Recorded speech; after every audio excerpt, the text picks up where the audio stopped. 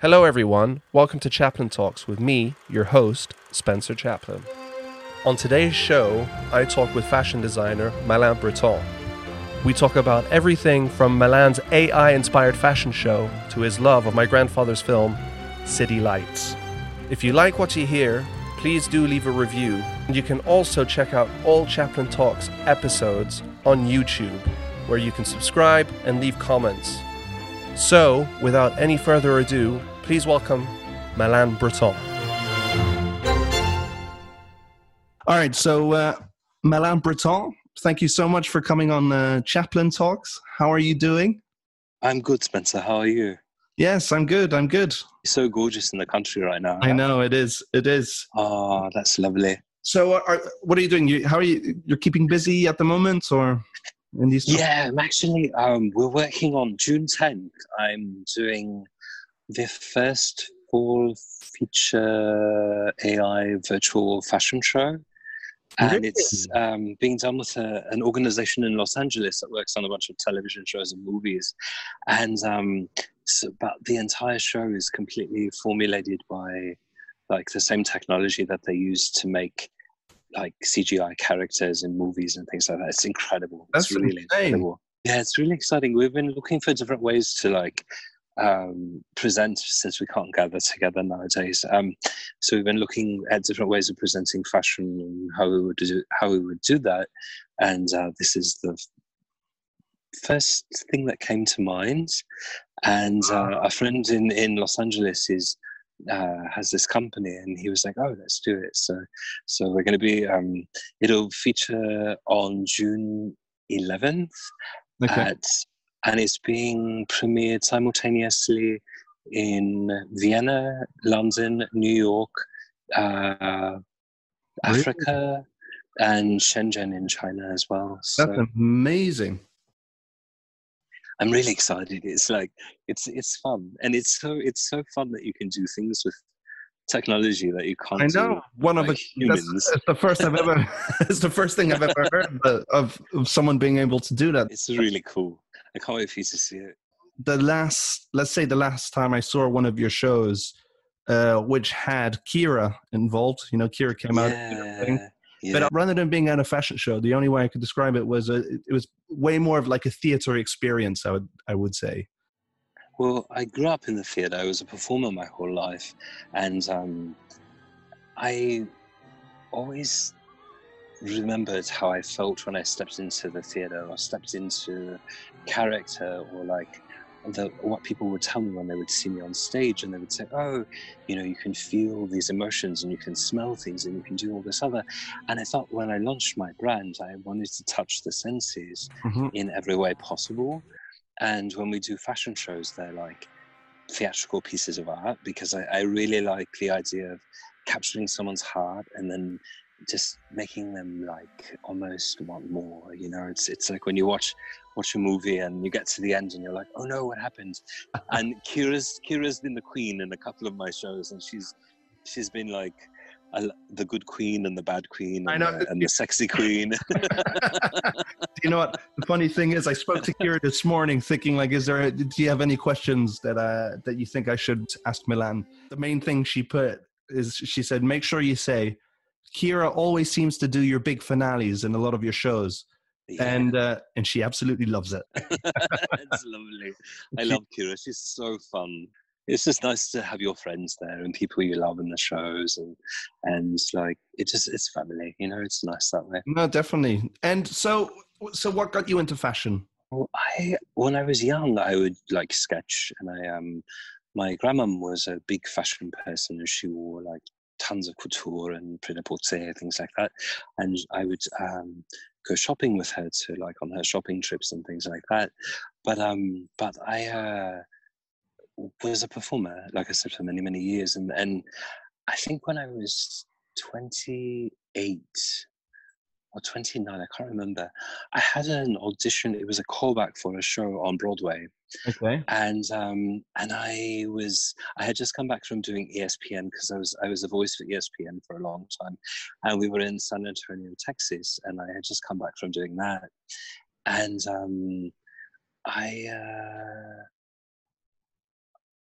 something just changed in me when I left the Okay. audition room, and I just said, you know what, I don't want to do this. And I called my agent at William Morris, and I was like, you know, I'm going to try some different things out and see what happens. And I met my mentor right after that, and he took me under his wing. And then 6 months after that, I launched my brand, and it's just been going since then for 15 years. So it's been a long time. It's been a while, but you've been going strong ever since. Huh? Yeah, I'm so grateful. Like the response from the people around the world and my clients and things like that, it's been really good. But I've crossed back into TV a number of times, and because I understand the importance of that branding, and I understand the importance of capturing an audience like that you can't capture at one fashion show that only has we've had fashion shows with 7,000 people at them, but most fashion shows only have about 500 to 800 depending. It's so you don't get the mass reach that you do from television or things. So it's nice to have that. It's nice to have that as well. Of course. And I mean, talking about big fashion shows, apparently you did a show in Madison Square Garden, right? Yeah, we did a show in Madison Square Garden for fall 2017. I wrote a script. So every season I write a script, like a movie script, and each of the characters are models in the show, and we decipher their look and everything else from that script, and then I create the amount of looks that are going to be in the show based on that. And so for that show in particular, I created a script that was about it was a 22-minute long piece about humanity and how we're the changes in the world that were about to happen that I didn't know were going to happen, but it was right after the elections and right after everything had changed. And so the script is now it's going to become a feature-length film. Really? And because of, I guess, the relativity to everything going on in the world right now, they felt like it would be a good story, and so I'm excited. It's fascinating to know that your work as a designer can come full circle like that, and you're able to turn those projects into film projects and TV projects and things like that. So it's kind of cool. It's kind of cool that way. You're definitely keeping busy, it seems. Lockdown, everyone's like, oh my God, you must be so bored. But I just found ways of I was recording music. I've been doing different things with that. And then I had a single that went top 10 in many countries in Europe. What's the song and where can you get it? You can get it everywhere, right? Oh yeah, you can get it everywhere. It's on all the platforms. It's called Something Stupid. It's a remake of a Frank Sinatra song. And we did it with the skill of a Japanese band called Emergency Tiara. Okay.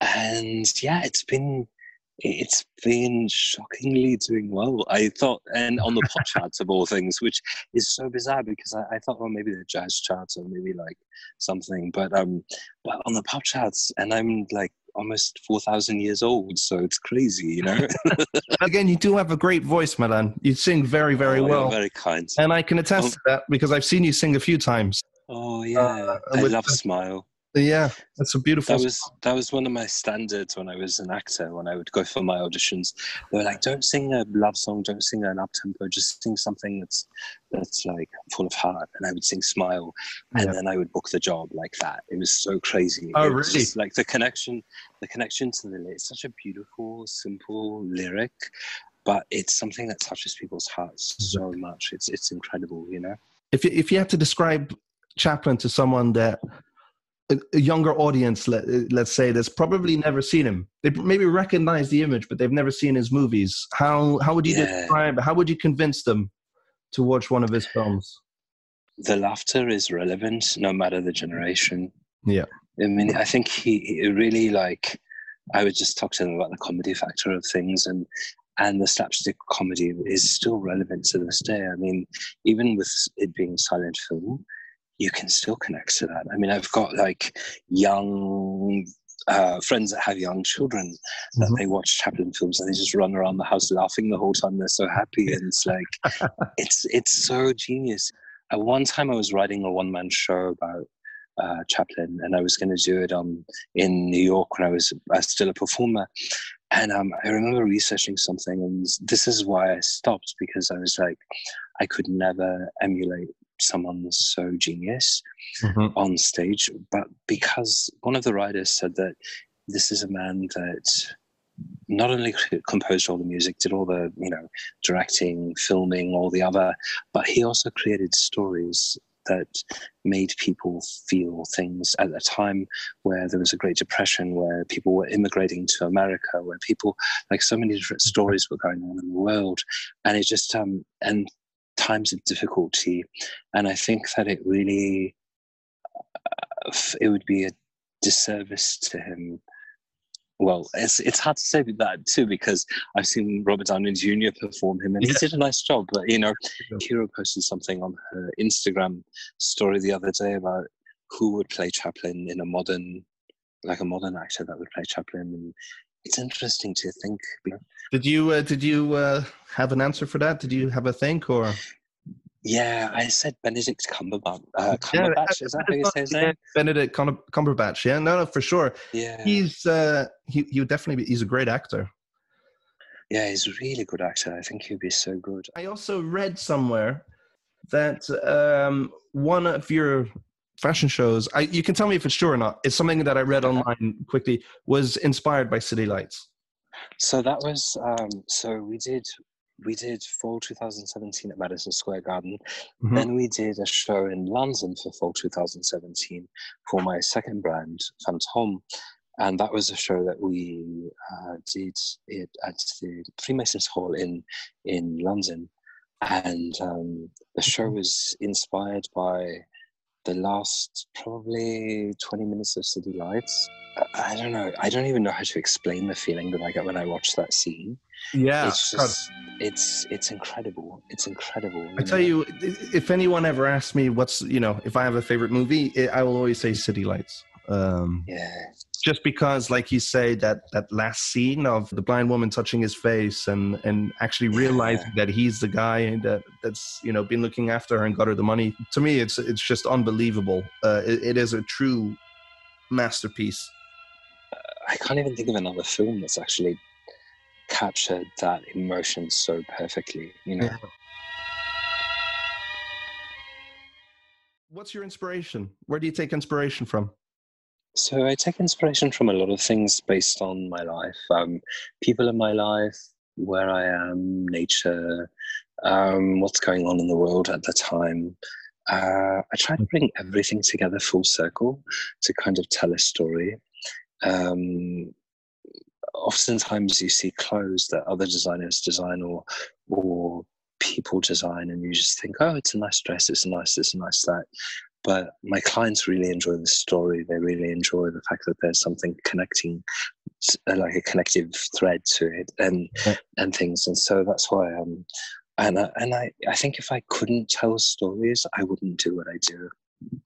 I hear that from Kira that you used to own one of my granddad's rings or something. Is that true? Years ago, when I was just come off television, I was contacted about dressing someone who is a friend of mine, and they knew someone that was a collector of pieces of Chaplin, like, different things that they had, from everything from movie posters to different bits. And apparently they had come upon this ring, and I still have it. I still have it, actually. And so, yeah, so that's it's a keeper. It's lovely. I always tell Kira, I'm like, if you ever want it, you can have it, because I know it's part of your family and whatnot. And nice. And I'm like, if it's ever something that you guys want, and she's like, oh, no, you keep it. So yes, I'm like, okay. And she's secretly hoping. Slip it in the gift box or something. Well, Malain Breton, thank you so much for coming on Chaplin Talks. And thank you, Spencer. It's been lovely to see you again. I hope we can all get together for dinner again soon. We'll organize it soon. I hope we get together soon, no? Perfect. Have a lovely day, yeah? You too. Bye-bye. Have a good one. Take care. Bye-bye. Bye-bye.